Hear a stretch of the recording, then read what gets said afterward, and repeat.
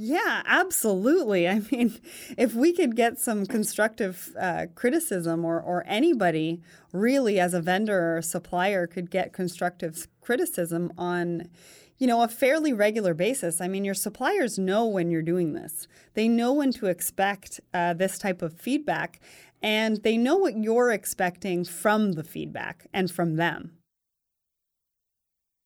They do. And, it's interesting.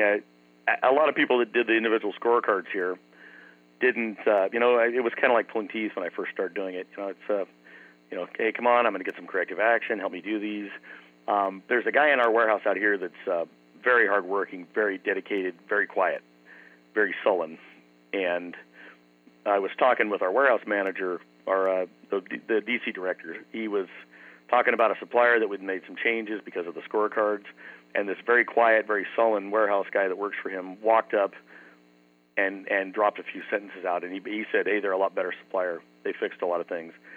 And it was kind of mind-blowing. I don't think I'd ever heard him say one word, Yeah. But he felt like he needed to get into the conversation and mention the fact that the supplier had gotten a lot better. That's awesome, because I think internally also it does a lot for the relationships internally, because you're all working towards that common goal with a supplier, and it just makes things a lot easier.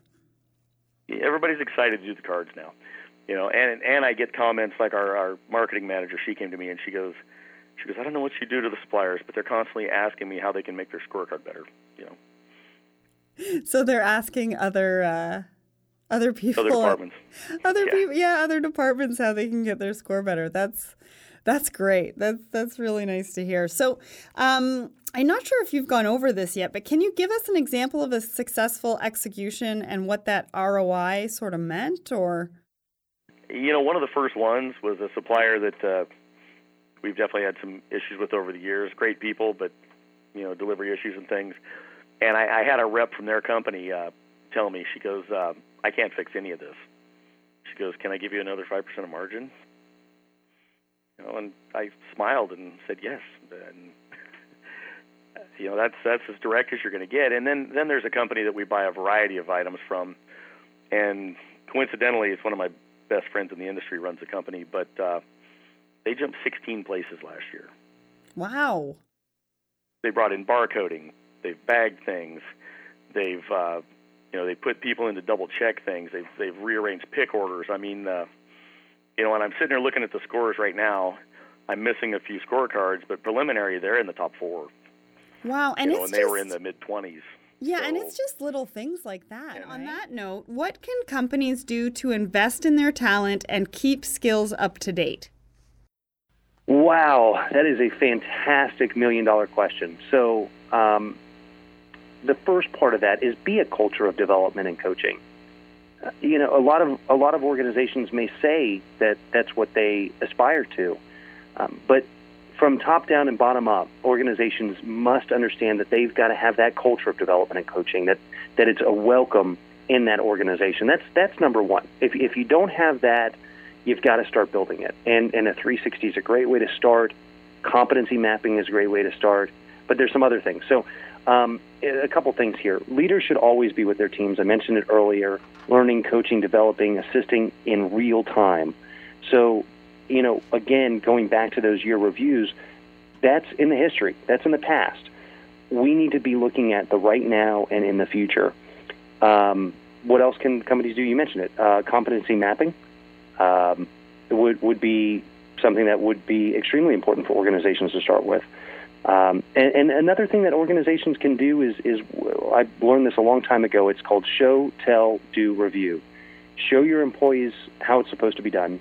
Tell them the process, steps, and expectations. Let them do the action in front of you, and then review what you saw, and continue to do that until they get it right, until they've met the expectations, until they feel comfortable with it. And that's a great way to start building your talent. Where do we go from here? How do you see the evolution of wearable tech with the introduction of AI, robotics, and VR? I mean, I know we talked about it a little bit, but let's get a little bit further into the future. So, we're looking at, again, the future state coming more quickly than we can anticipate. Yeah. And there's a really good quote from one of our leaders here inside the company, and he always says the future always comes more quickly than you think it will, and never in the way that you think it should look like. Great quote. So we definitely see that as the case. So we think it's going to come a lot more quickly, and it won't look the way we think it's going to look. One of the things that I really like as an example of that is, look, we saw the first generation in the eyeglass in the seeable space with Google Glass, and so that was a big hoopla about Google Glass, and then people started having privacy issues, and then people in Silicon Valley that were paying $2,000 for Google Glass, they were called glass holes, right? Ooh. They were frowned upon as these sort of ridiculous Silicon Valley early adopters. So Poor that kind guys. of went away, and Google got a little bit of a black eye, you could say. But then I really like what's happening with Snapchat. So they have something called Spectacles. And so if you know Snapchat, what happens on Snapchat is you get a visual image sent to you from your friend, and once you open up the image, it goes away in 3 seconds. Yeah. So their model is that they have glasses. They look like kind of 80s sunglasses. They're brightly colored, primary colors. They look great. And they have a little camera at the temple. And when a picture's being taken, a little digital LED circle goes around. So you know someone's taking a picture of you. It goes instantly to your Snapchat feed, so you don't have to touch your phone. And these goggles, they charge in a case. They're about $150, and so their distribution model is sort of as amorphous. Let's go back to your first point for just a minute, because we're becoming typecast, and we've done it to ourselves, which is even worse. So think about, when I say this name, tell me who you think of, or what character. Leonard Nimoy. Oh, that's Star Trek, isn't it? Yeah, Spock, right? Yeah. But here's the deal. Did you know that Spock, or Leonard, was actually a poet? I had no idea.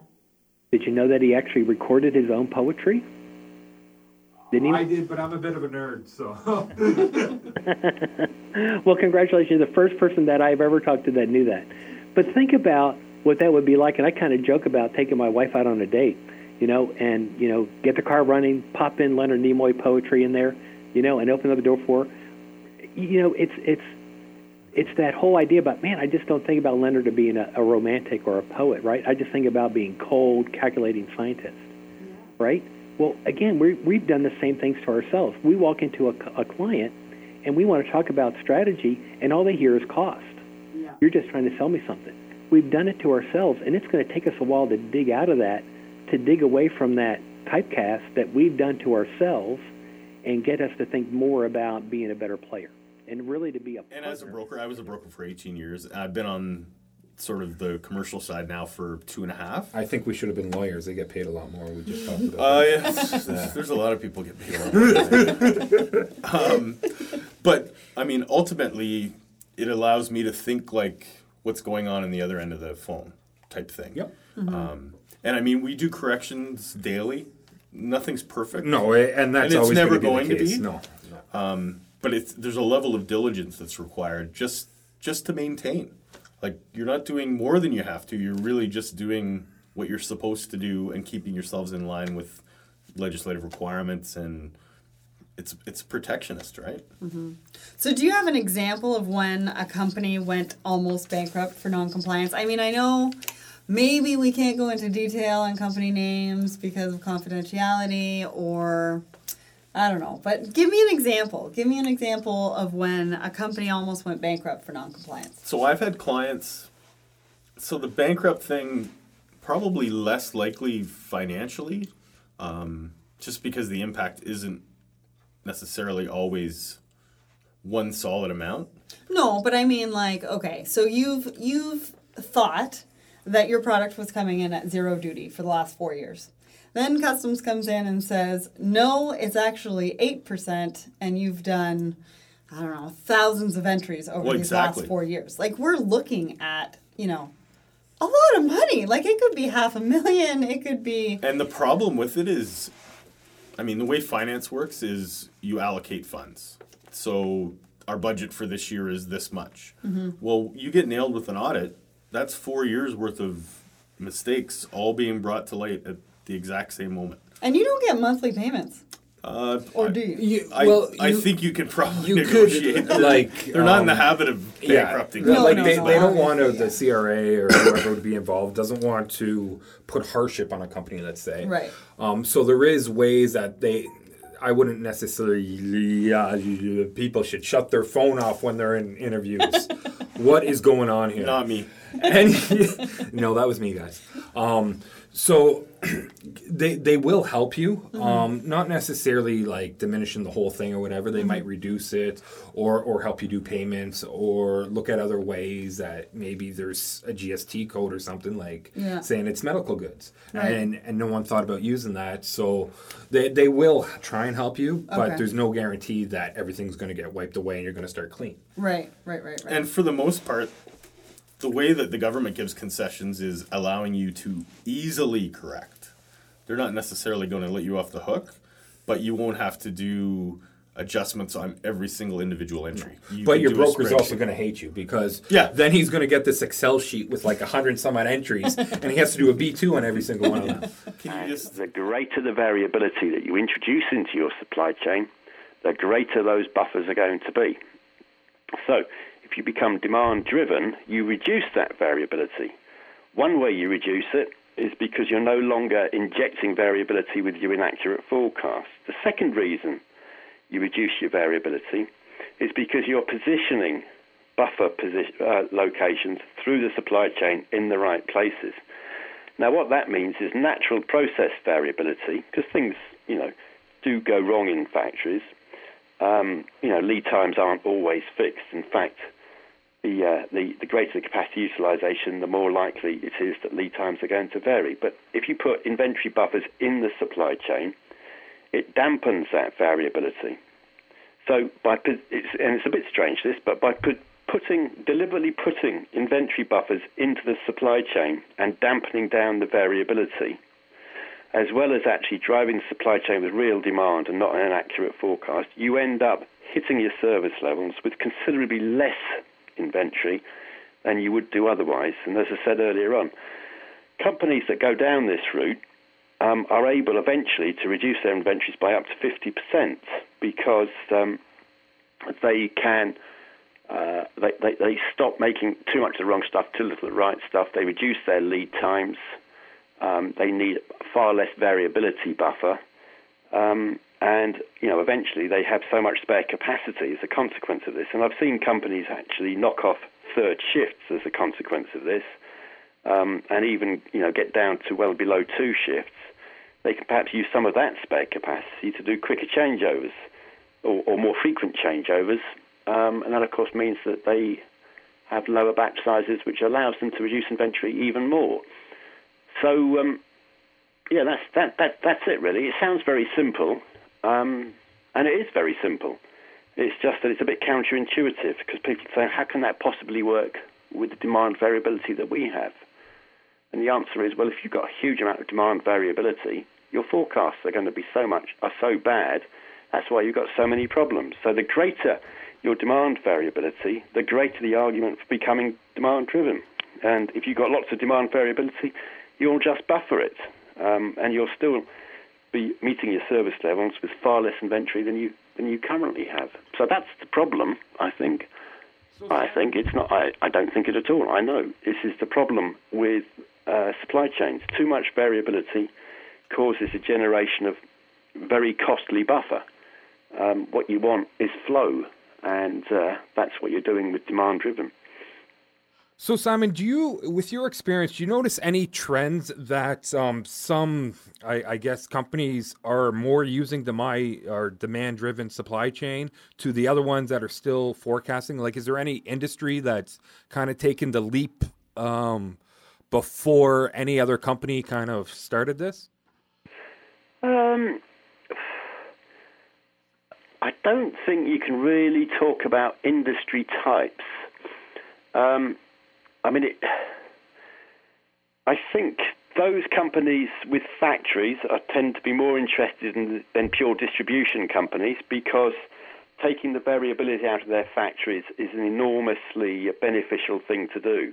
Factories are very expensive, and if you're not using them properly, and you're not getting the right levels of capacity utilization, that's very costly. So manufacturing tends to be more interested in this at the moment than pure distribution companies. Now, you would have thought also that perhaps those companies with thinner margins would be more interested in this. So companies that, food companies, CPG companies, consumer packaged goods companies, and some of them are very interested in this. But, even, when I say even, a number of companies with very big margins, because they spend all their money on research and development, like life science, some of them are very noted pioneers in this area. So it's not really to do with industry sector. It's more to do. It's mainly manufacturing companies, and I think it's more the type of company. So the companies that really get into this early are those that are led by, I guess, leaders who are open-minded and interested and have a certain amount of expertise, I guess, in supply chain management.